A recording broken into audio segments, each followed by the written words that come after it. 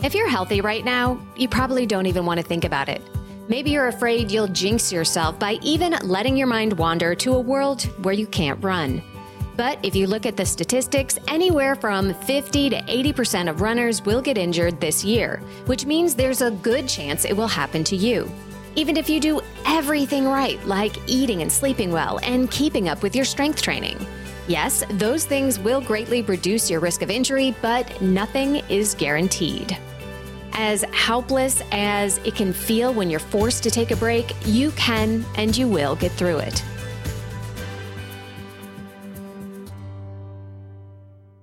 And if you get through the injury process well, you might even be better off than you were before you got hurt.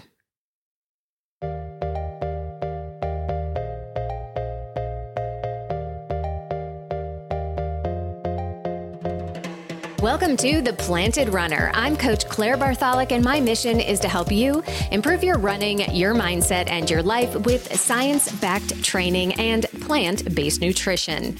Today, I'll be talking with Cindy Kuzma and Carrie Jackson, who have devoted their careers to helping injured runners.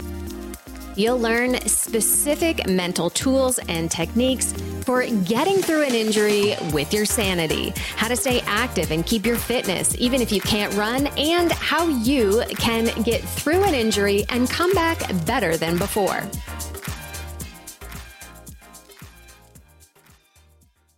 Cindy and Carrie co-host the Injured Athletes Club podcast and are co-authors of Rebound, Train Your Mind to Bounce Back Stronger from Sports Injuries. Cindy has bylines in Runner's World, Self, the New York Times, and more. Carrie is a certified mental performance consultant through the Association for Applied Sports Psychology. She's been featured as an expert in numerous publications such as Outside Magazine, Men's Fitness, Women's Health, Runner's World, and the New York Times. Cindy and Carrie have talked to runners at all levels who've been injured and who've bounced back. Their stories, tools, and community are an important resource that you won't know that you'll need until you do. Don't forget to stay tuned all the way to the end of the episode for another Mental Strength Minute. Fortify your mind in 60 seconds or less. And now here's my conversation with Cindy Kuzma and Carrie Jackson. Welcome to The Planted Runner, Cindy and Carrie. Thank you for having us. We're so excited to be here, Claire. Well, we are going to get into the topic of injuries for runners, and most people don't want to talk about this, but there are a lot of runners getting injured every year. I've heard so many statistics from 50% to 80%. I don't know what the exact number is, but it's a lot. And we do everything we can to prevent injuries, but most of us are going to get injured. So what's step one when we get injured? What should we do? Ooh, that's a good question. I can tell you what step one usually is versus what it needs to be. It's so funny. Oh my gosh, Cindy, I'm so excited to hear your answer to this too. This will be really interesting. I think step one really is to know that, if you are privileged enough to call yourself a runner for long enough, there's a very good chance that at some point you're going to go through an injury, and that is just part of your athletic journey. And that happens to be where you are on your athletic journey. So I think the first thing to know is that it happens, and nobody wants it to happen, and the timing is never good, but it does happen. And even though at that moment it might not feel like it actually can end up being a blessing. I know everybody's cringing right now that's listening to this and that's injured and is like, whatever, Carrie, I'm done listening. But, and you won't feel like that right now. And you're not supposed to feel like that right now. But eventually when you get on the other side, there's so many things that you can learn about yourself and so many different ways that you can get stronger from this, to trust that. But you're not, what actually happens, like you're not thinking any of that when you first get injured. There's a lot of other things that you're thinking at that moment in time. So I think the very first thing is kind of like breathe, relax. You don't know what's happening yet. Try and take it day by day. And this is the time to gather information and kind of see and understand what's happening. And you're going to go through an emotional roller coaster, and that's very, very normal too. Mm-hmm. Usually step one is a lot of swearing. Yes, exactly. That's what I was like, well, I don't know if I'm allowed to say what step one is.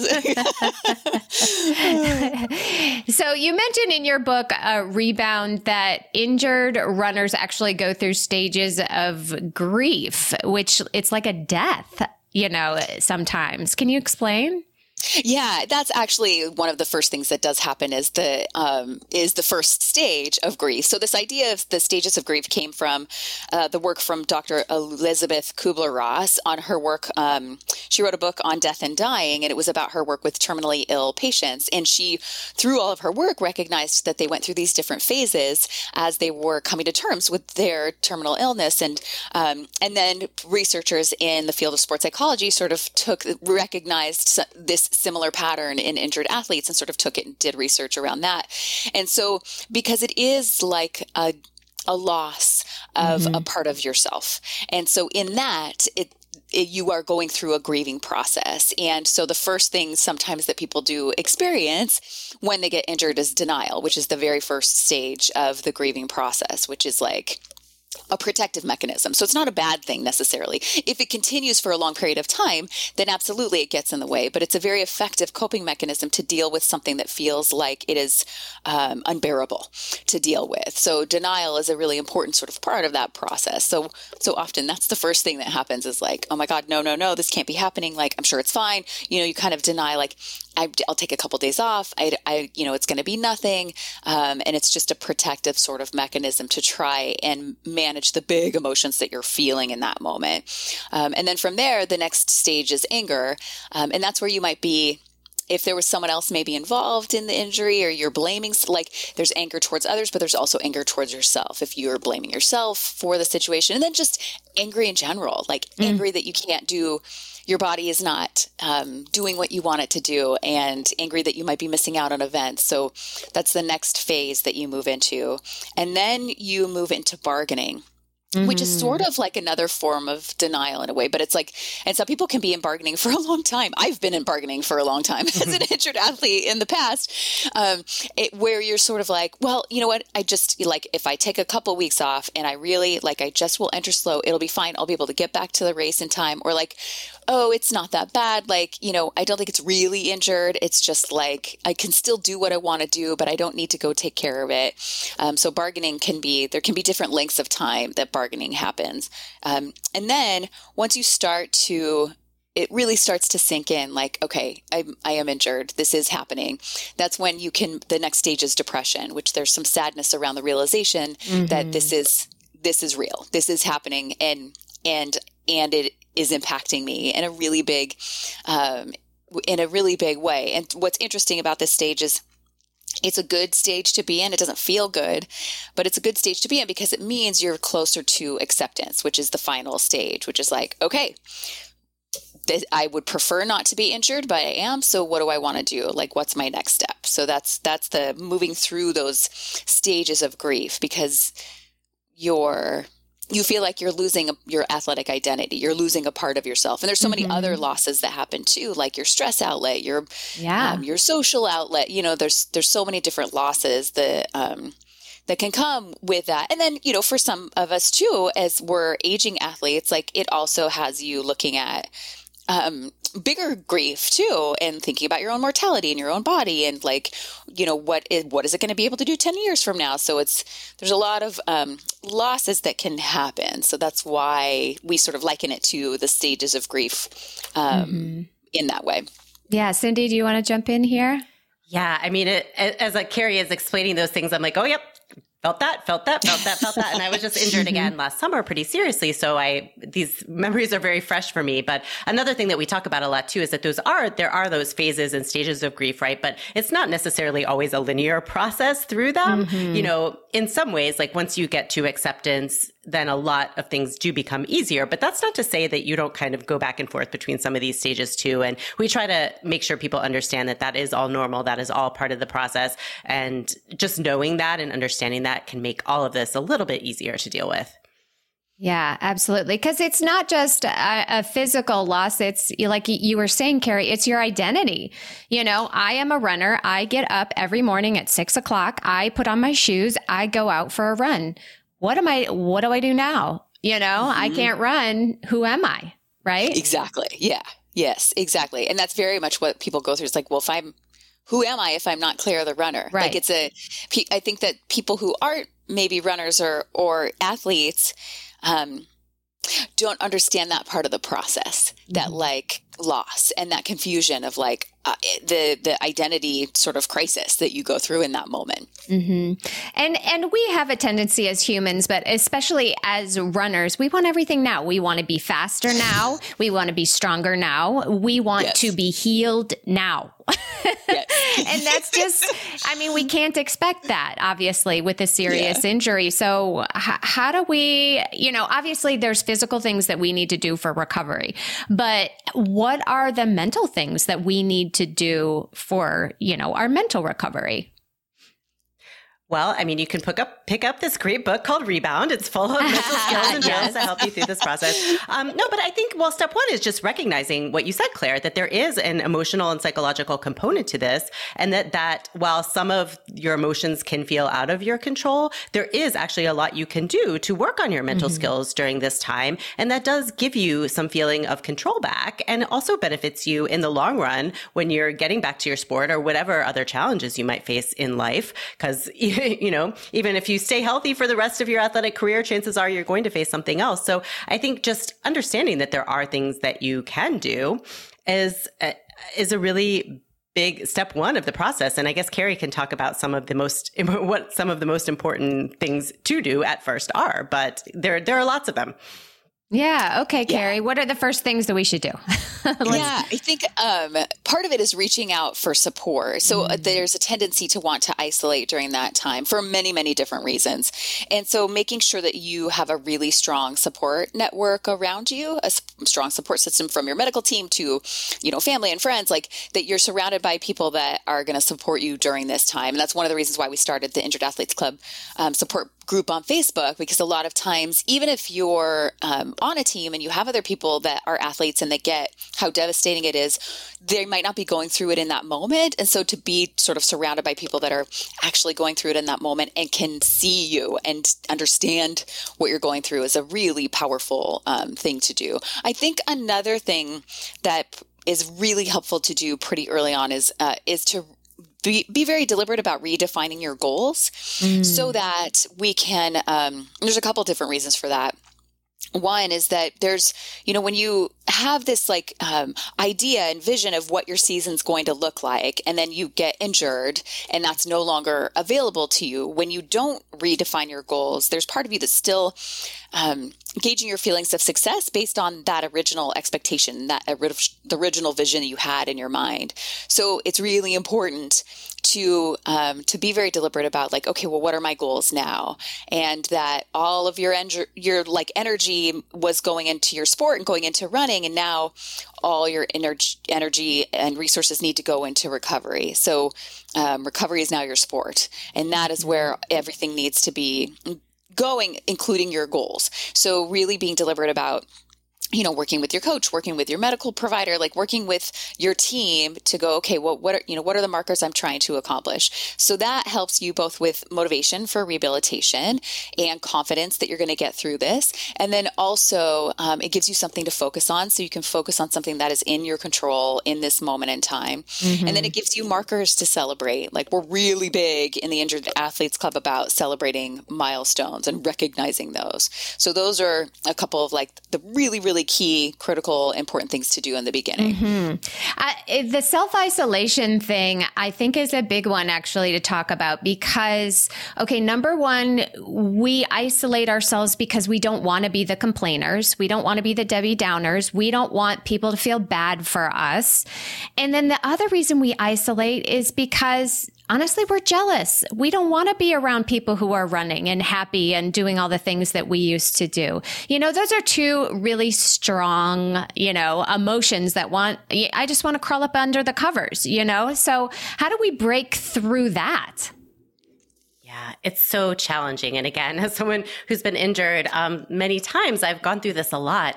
A couple things. One is that, when we interview athletes about this, a lot of times they'll say they feel that initial urge to isolate. But once they just push through it a little bit, like say, you decide to go to a race. This happened to me last summer. I was training for a marathon and I didn't want to go to the race that I couldn't run, but we had plans to do it anyway. My other friends were running and I was like, all right, fine, I'll go. And once I got there, I was really glad I was there. I was still sad to not be running, but even though kind of getting there was a little bit gutting, like that experience was so fulfilling in a way that I couldn't necessarily have anticipated. And we hear that again and again, like going, spectating, supporting your runner friends in other ways, crewing for them, cheering for them, taking a big flag, being out there on the sideline. I mean, think about how much that means to you when you're running a race. Yes. And being able to give that to someone else, even when it's hard, is actually really rewarding. I mean, that's what we do. We're athletes. We do hard things. We overcome our internal resistance to doing the things that we don't want to do. And then we reap the benefits. And so if you kind of take that mindset to it, it can be so much more fulfilling if you give yourself a chance. And I understand why it is so hard. And I'm not saying that everyone can get there in one big leap, but just consider the possibility that it might be more fulfilling than you expect. And another, yeah.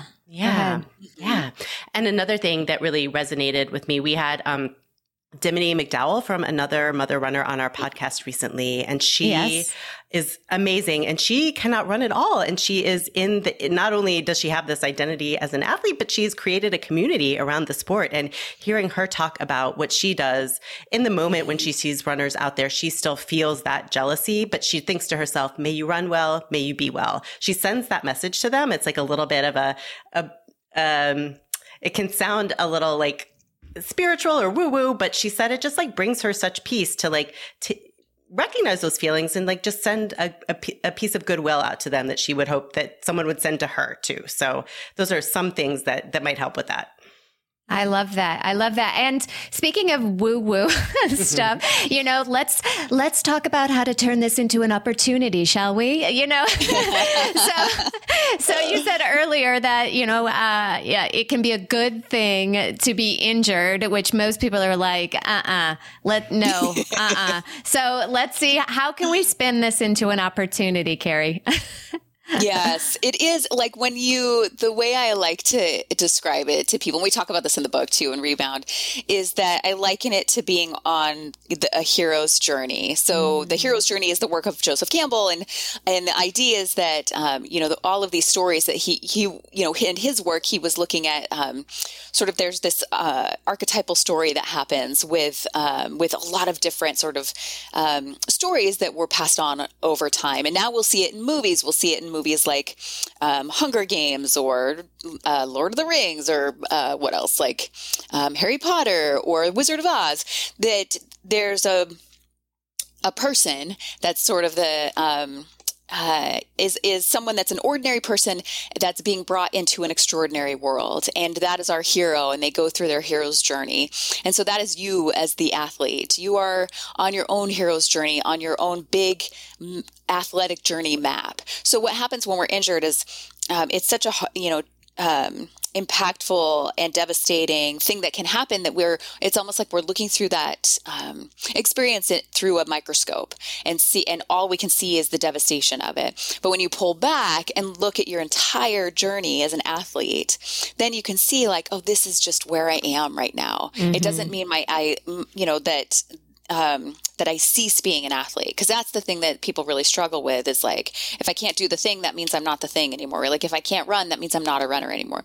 If I can't do my sport, it means I'm not an athlete anymore. That's not what it means. It means this is where you're at on your journey. So in the hero's journey, it's cyclical. So you're called into an extraordinary world and you face all these trials and tribulations. And then you get to the hardest battle that you have to go through. And then you come out the other side and you're a different person because of it. So it's not even like you're trying to get back to who you were before. You can't, because you're a different person and a different athlete because of going through this experience. So that's a kind of a big part, like a broad stroke of how do I turn this obstacle into an opportunity? And it's so fascinating too, because we've interviewed so many different athletes on the podcast and for the book, and independently of each other, we'll have people tell us like, I don't I wouldn't want to go through this again, and I wouldn't wish it on anybody, but I am so grateful for this experience because of what it has brought to my life and who I am now because of it. So it's hard. You can't have that perspective until you're on the other side. But if you're in the middle of an injury right now, just knowing that that is what happens for other people, sometimes you can trust that. Yeah. If you can't feel it for yourself right now, you can trust, well, I do trust that that is other people's experience, and maybe that's what I can hold on to right now. I'll get back to the episode in just a minute, but first I want to share what has really been a game changer in my nutrition lately. Even though I run, I lift weights, and I eat a healthy plant-based diet, I've really been struggling with feeling really hungry during the day. You know the feeling, you're rungry or hangry, and that leads to way more snacking or eating way more at meals than I really need for my activity levels. But I finally found the solution. Here's my routine. Up at 6, start the day off with a balanced breakfast, and then I work in my office while the kids are getting ready for school. At 8:30, I'm off for a run or I'm at the gym. At 10, I make a smoothie with Neurify Plus from Previnex, or I mix in a couple scoops into my oatmeal. With Neurify, I'm completely full and satisfied until about 2 p.m. when I'll have a late lunch. Then it's a healthy dinner with my family at 6, and I'm done for the day.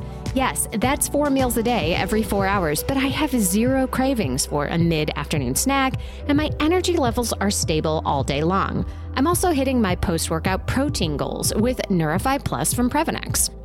You know that I'm picky about nutrition, and Previnex only uses the highest quality, most clinically effective macro and micronutrients and nothing else. The protein is a perfectly balanced amino acid blend of organic yellow pea from Canada and brown rice from the UK. There's no fillers and there's nothing sketchy. And of course, it's delicious. I can't decide if I like the vanilla or the chocolate better. And here's the cool thing. My friends at Previnex are giving the Planted Runner listeners 15% off your first order of Neurify Plus with the coupon code PR15. Just head to Previnex.com and use my coupon code PR15 to get started today. You know I'm not a fan of New Year's resolutions, except when they're as easy as swapping out that ugly plastic laundry jug for a slim envelope of Earth Breeze.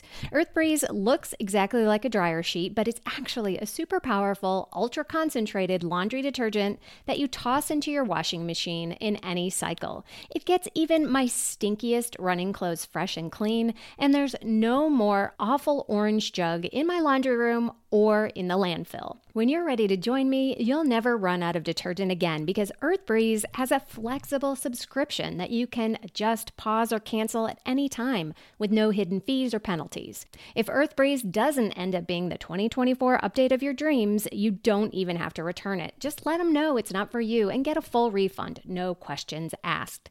Right now, my listeners can get started with Earth Breeze and save 40%. Go to earthbreeze.com/plantedrunner. That's earthbreeze.com/plantedrunner for 40% off your subscription. Yeah, you have a lot of cool stories in the book. And, you know, Cindy, you're the journalist, so I'm sure you are collecting a lot of these stories and bringing them to life. Do you have any examples that you can share with us, some of your favorites of athletes who have rebounded?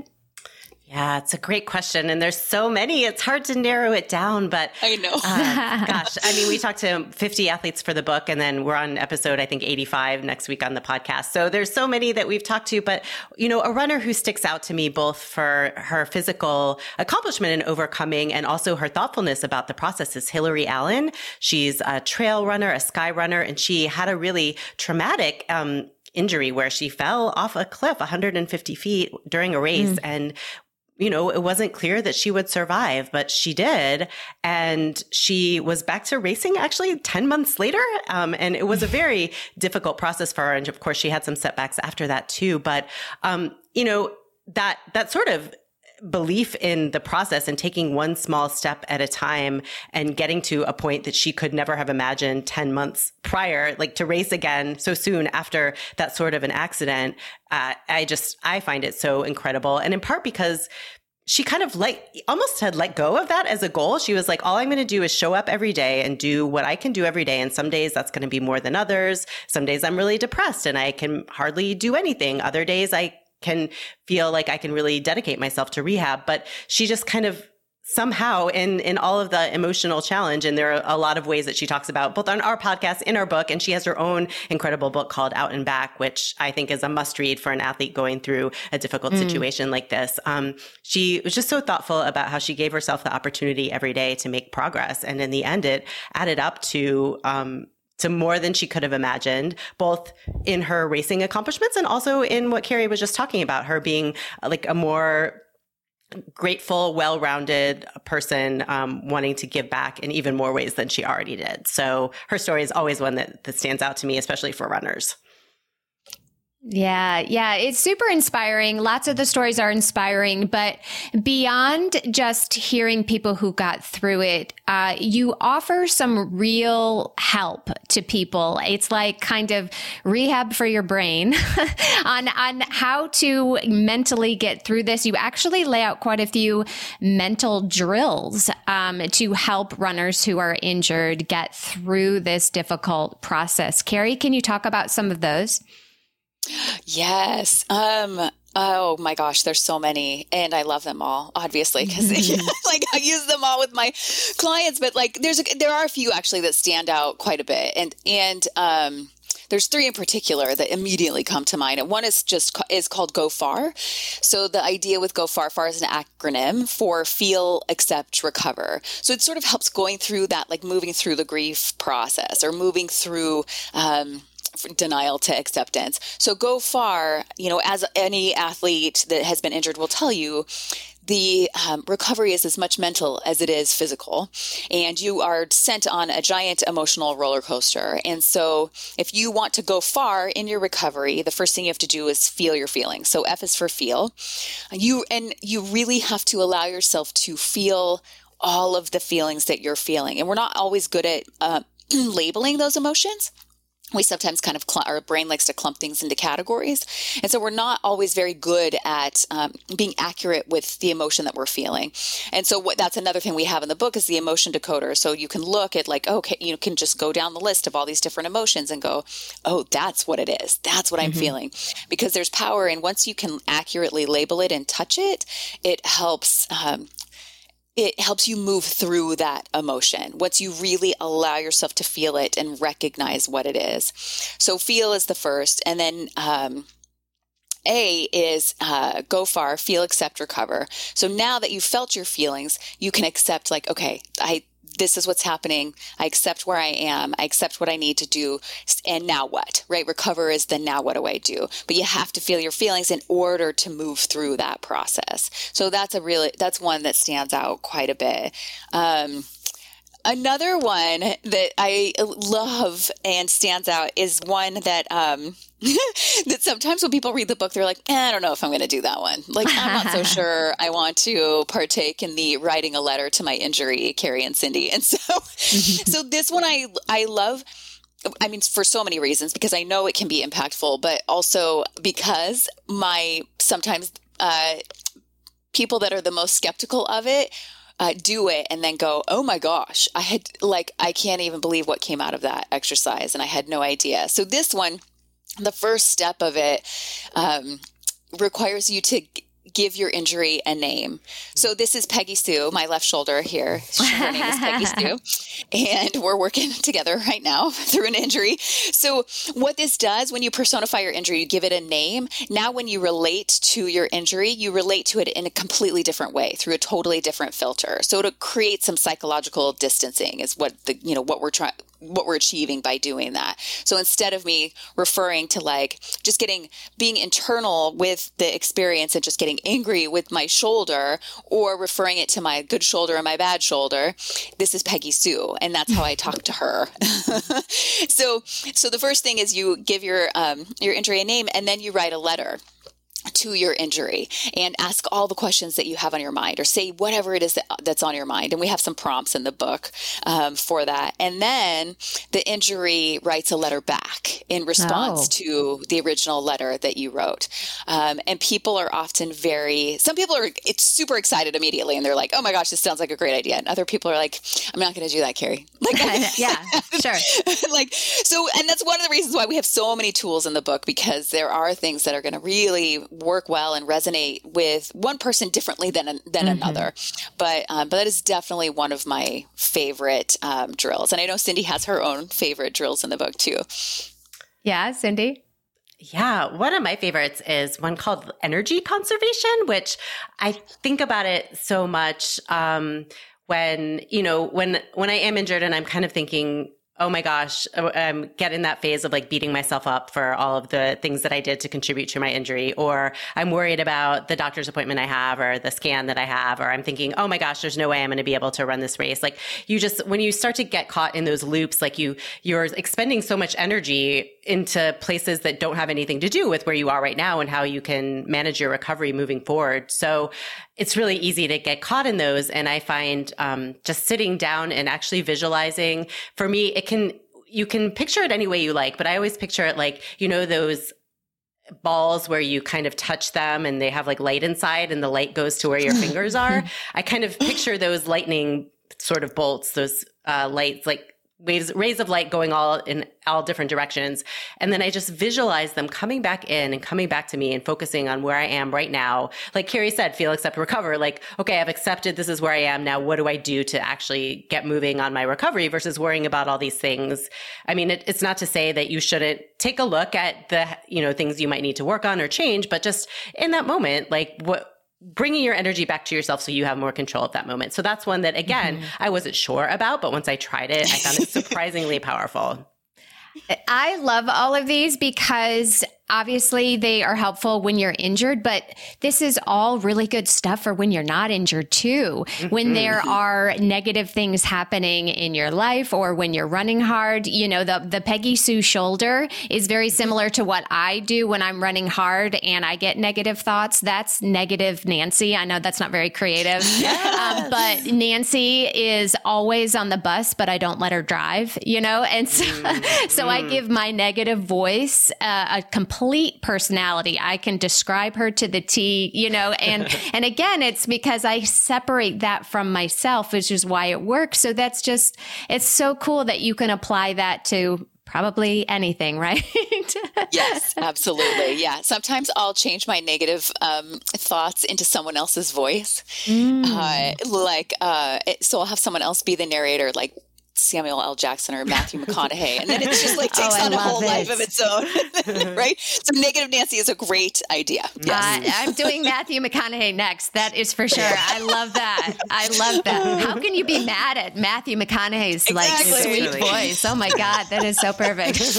Well, I did want to bring up one title of the chapter of one of your chapters, if I can say that right. It's you're special, but you're not special. And I love that because I say this to my kids all the time. I say, you're special, just like everyone else. And I would love for you to kind of explain what that means. Yeah, I think it's funny too because I remember when we came up with that, and there was still part of me that was like, "Oh, but you are." I don't take this the wrong way. Like, but I think for both of us, like one of the things we wanted to impart is that like everybody's injury journey is unique, and it's one of the things that's really hard sometimes is that. When you're working with your medical providers or your coaches or whoever, and sometimes they just see an injury and don't see the person that's connected to the injury. And so you are unique, even though, this person maybe has seen thousands of, torn ACLs or whatever it is. This is you and your torn ACL and your experience, and you are special because of that. However, you're also not special because you are not the only person that's ever gone through this. You're not the only person that's ever been injured.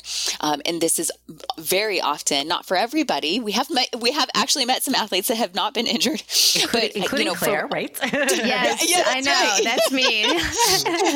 That's so me. It's not a guaranteed part of your athletic journey, but there's a high likelihood, right? When you push your body to its limit, sometimes you're going to find where that limit is. And so that was the part that's like, but you're not special. Like, and also sort of normalizing some of the things that you're going through as well. It's like, yes, your experience is unique, and yes, you are not alone. And there are a lot of other people that have gone through those exact emotional experiences that you are going through right now. Yeah. And that piece of it feels really important too, because I think a lot of times we as athletes struggle with with the grief and the disappointment and the frustration that we do feel. We feel like sometimes that maybe we're not entitled to that, or like other people in our lives might even say, well, gosh, it's not like you have, a terrible disease, or you're probably going to get, people will kind of try to minimize some of these emotions. And that, whether you're doing that to yourself or you're having other external voices that are trying to do that for you, we find that that's not very helpful in recovery, and that there's enough sympathy and empathy to go around. And in fact, when people, including injured athletes, go through hard things, they again often access deeper wells of empathy for other people and are more willing to connect with other people who are going through hard things. So it's just the idea that that other people are having these emotions and that's normal and you can have them. So you're not special in that way, but you are special enough to care about something and be sad when it is missing from your life. Yeah. That's so true. Yeah. Because sometimes the athletes will even be dismissive of their emotional experience and feel like, oh my gosh, how could I,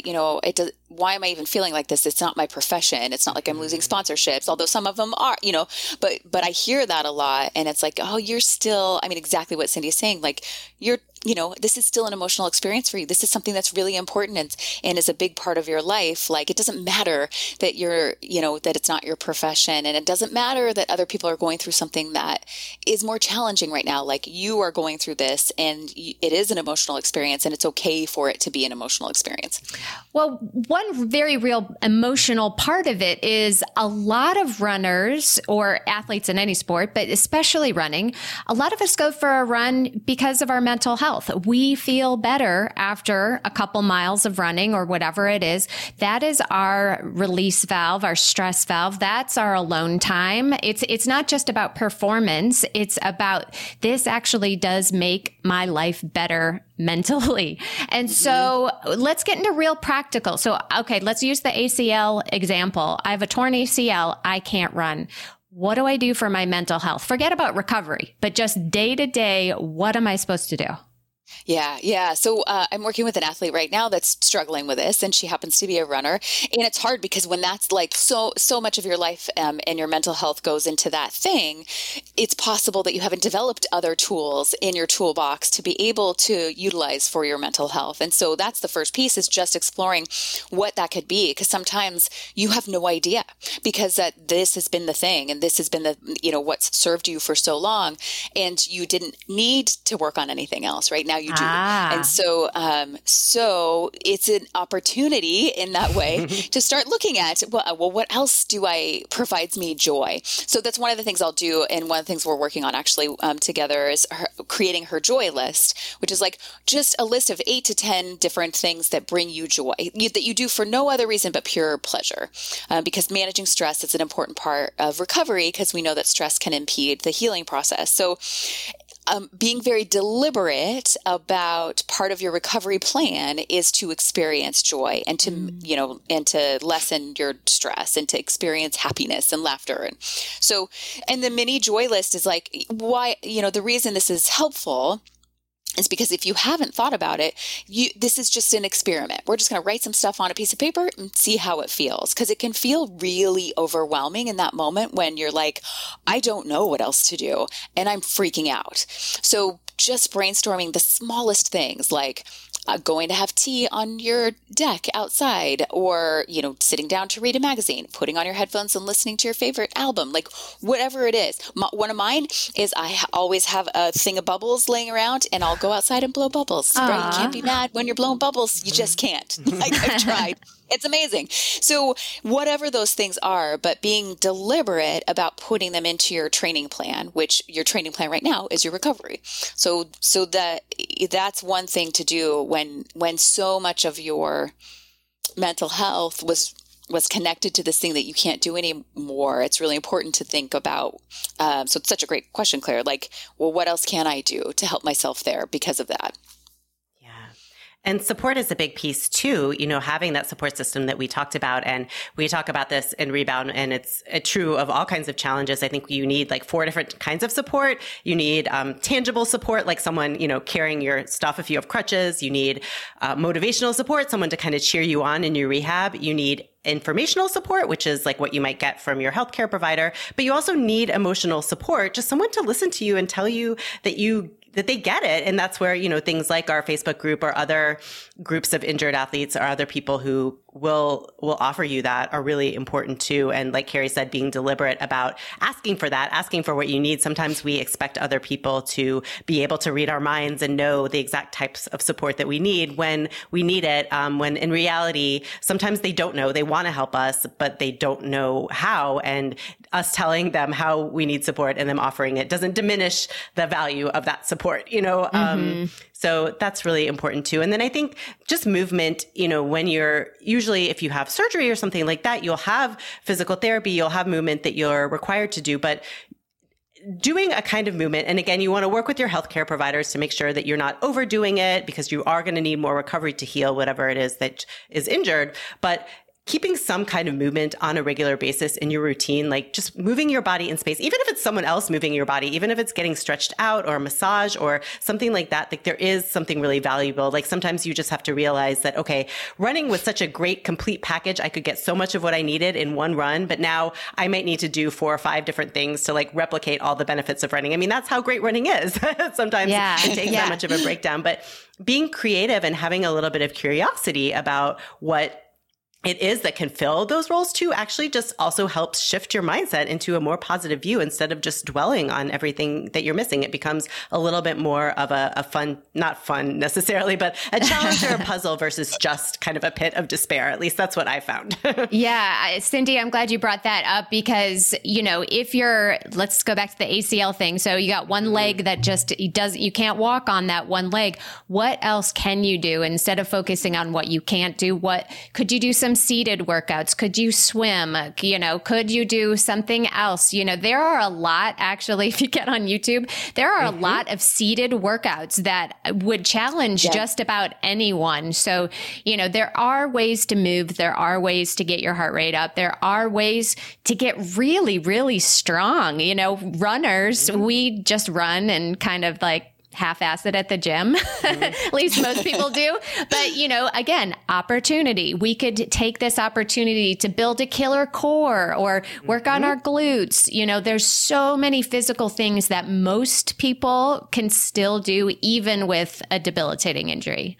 Mm-hmm. Yeah. And that's part of getting to acceptance too, because you'll see athletes sometimes swing on that sort of all or nothing pendulum. Well, if I can't do the workout I want to do, then I'm not going to do anything. Mm-hmm. Instead of like, oh, but what can you do? Right. Mm-hmm. I mean, exactly what you said, Claire, like when you're injured, it's so easy to focus on all the things you can't do. And when you're doing that, you're still fighting. You're fighting against accepting that you're injured. And so once you get to acceptance, then you might go, it is worth it to move your body in any way, even though it's not your preferred way and you would prefer to be able to run. That's not available to you. So what do you want to do? And so, to just not, I see so many people struggle with that all or nothing. I'm like, well, it's not even worth it. If I can only, run for 5 minutes, like, oh, it is worth it. That's part of your journey. Yeah, absolutely. Well, and the next struggle I think that's important to talk about is, okay, so we're injured. We go through the whole journey. We come out on the other side. The pain's gone. We're good to go. We're getting back into our sport that we love. So many people come to me, athletes of mine, and say, yeah, I was injured 2 years ago and I'm still scared to go fast at the track. I am terrified I'm going to get injured, or I want to run this race, but I'm probably not going to go 100% because I had that injury and I just don't ever want to go back there again. How do we get through that? Yeah, it's a very normal response to being injured. That it's another place where we see sort of the emotional roller coaster come up. It's like at the onset when you hit setbacks, and then when you get back to high intensity training and competition. And so when you get to that point in your recovery, it's very natural for your brain to want to protect your body. So you're not quite trusting that your body's ready. So this happens with a lot of athletes where you're physically cleared, but you're not mentally cleared, right? You haven't done the work to really work on your confidence and your focus and your motivation going back into that high intensity training and competition. And so that's, a big part of why we did the book is those are the tools that you need to do as you are healing physically so that you feel more confident once you get to that point. So a lot of it, it's your triggering your stress response in that moment as a protective mechanism. And there are tools that both need to relax the body, or the physiological response of the stress response, and then also relax the mind, which is the psychological impact that creates the stress response. You have to work on both ends to kind of throw a wrench in that negative feedback loop, that fear loop that's trying to protect you. So once you have some tools to be able to work with that, then your brain and your body can be at the same place at the same time, meaning like you're physically ready, you've been cleared, everybody know, like your doctors are saying you can do this, your coach is saying you can do this, and now you believe it too. Yeah. And there's a couple of specific exercises in the book that maybe we could share too, and maybe your athletes would appreciate them, Claire. One of them is the anxiety pyramid. So, if you have someone who got injured in a specific situation, like say during a track workout or during a race, and that is the thing that brings them the most anxiety, maybe you don't have to get there all at once. Think about that as the top of the pyramid, but there are probably some steps between here and there. Like maybe it's, if they got injured doing a 200-meter rep, maybe it's a little bit longer, but slower rep that they do, building up to that. Or, maybe it's a different distance of race, like actually a longer race. So they'd be going a little bit slower. Or, are there there's almost always like intermediate steps along the way toward whatever the situation is or was that brings you the most anxiety. So can you kind of map those out, do one at a time, build a little bit of confidence, and then eventually get to that point where you realize that you are physically and mentally aligned and in a different place than you were before you got injured. I love it. It's just like building fitness, baby steps, one thing at a time. It's building back. Again, we want everything yesterday, and that doesn't always happen. Yeah, absolutely. Well, I think that is a perfect place to kind of wrap things up. But I first want to ask you, why does the audio on your podcast sound so good? Well, I'd like to say it just is our magical voices of Carrie and Cindy, of myself and Cindy. But I think there may be another reason. It could be because we share the same amazing audio producer, editor extraordinaire, Jeremy Nessel, who does a great job of both making sure we have the right equipment and setup and also cleaning up any mistakes that we make as we go. So thank you, Jeremy. We appreciate you so much. We don't make mistakes. What do you mean? We don't make any mistakes. They're all perfect. Just take one. Yeah. I did have to restart this. Hopefully Jeremy is going to edit that part out, but as he always does. Well, perfect. Cindy and Carrie, it's been a pleasure. Before we go, Cindy, why don't you tell us where we can find you? Sure. Well, personally, I am at Cindy Kuzma on Instagram and Twitter and all of the things. And I have a website, cindykuzma.com.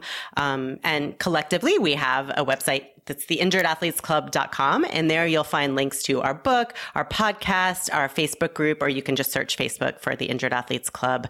And yeah, that's where you can find us. And on, wherever you get your podcasts as well. Perfect. Well, thanks so much for being here. I know this is really helpful to anyone who is currently injured or anyone who will be injured in the future, which is just about all of us. All right. Take care. Thanks, Claire.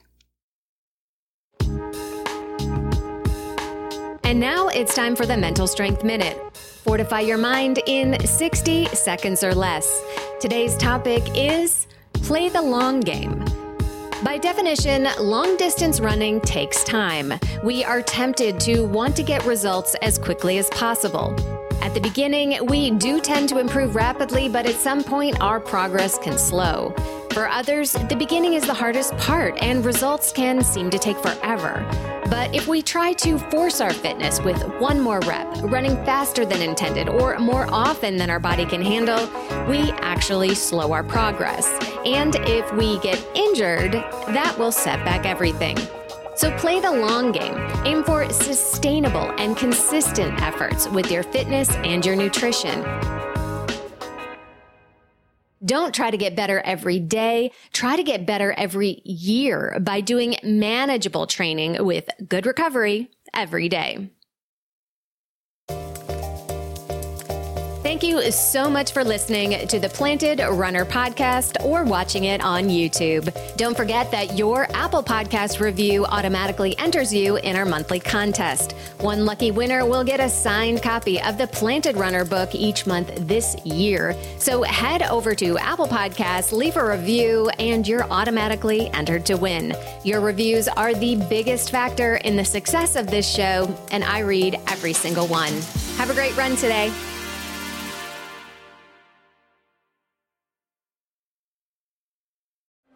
Sports stars. They're like superheroes. But they're actually real. Which is why we've made a podcast about them. You see, they've all got a story. But too many of these stories were cut short. Kobe Bryant, Payne Stewart, Flojo, Phil Hughes, Justin Fashanu. We're writing episodes about all of them. And sadly, many more. Death of a Sports Star, a new series from Crowd Network.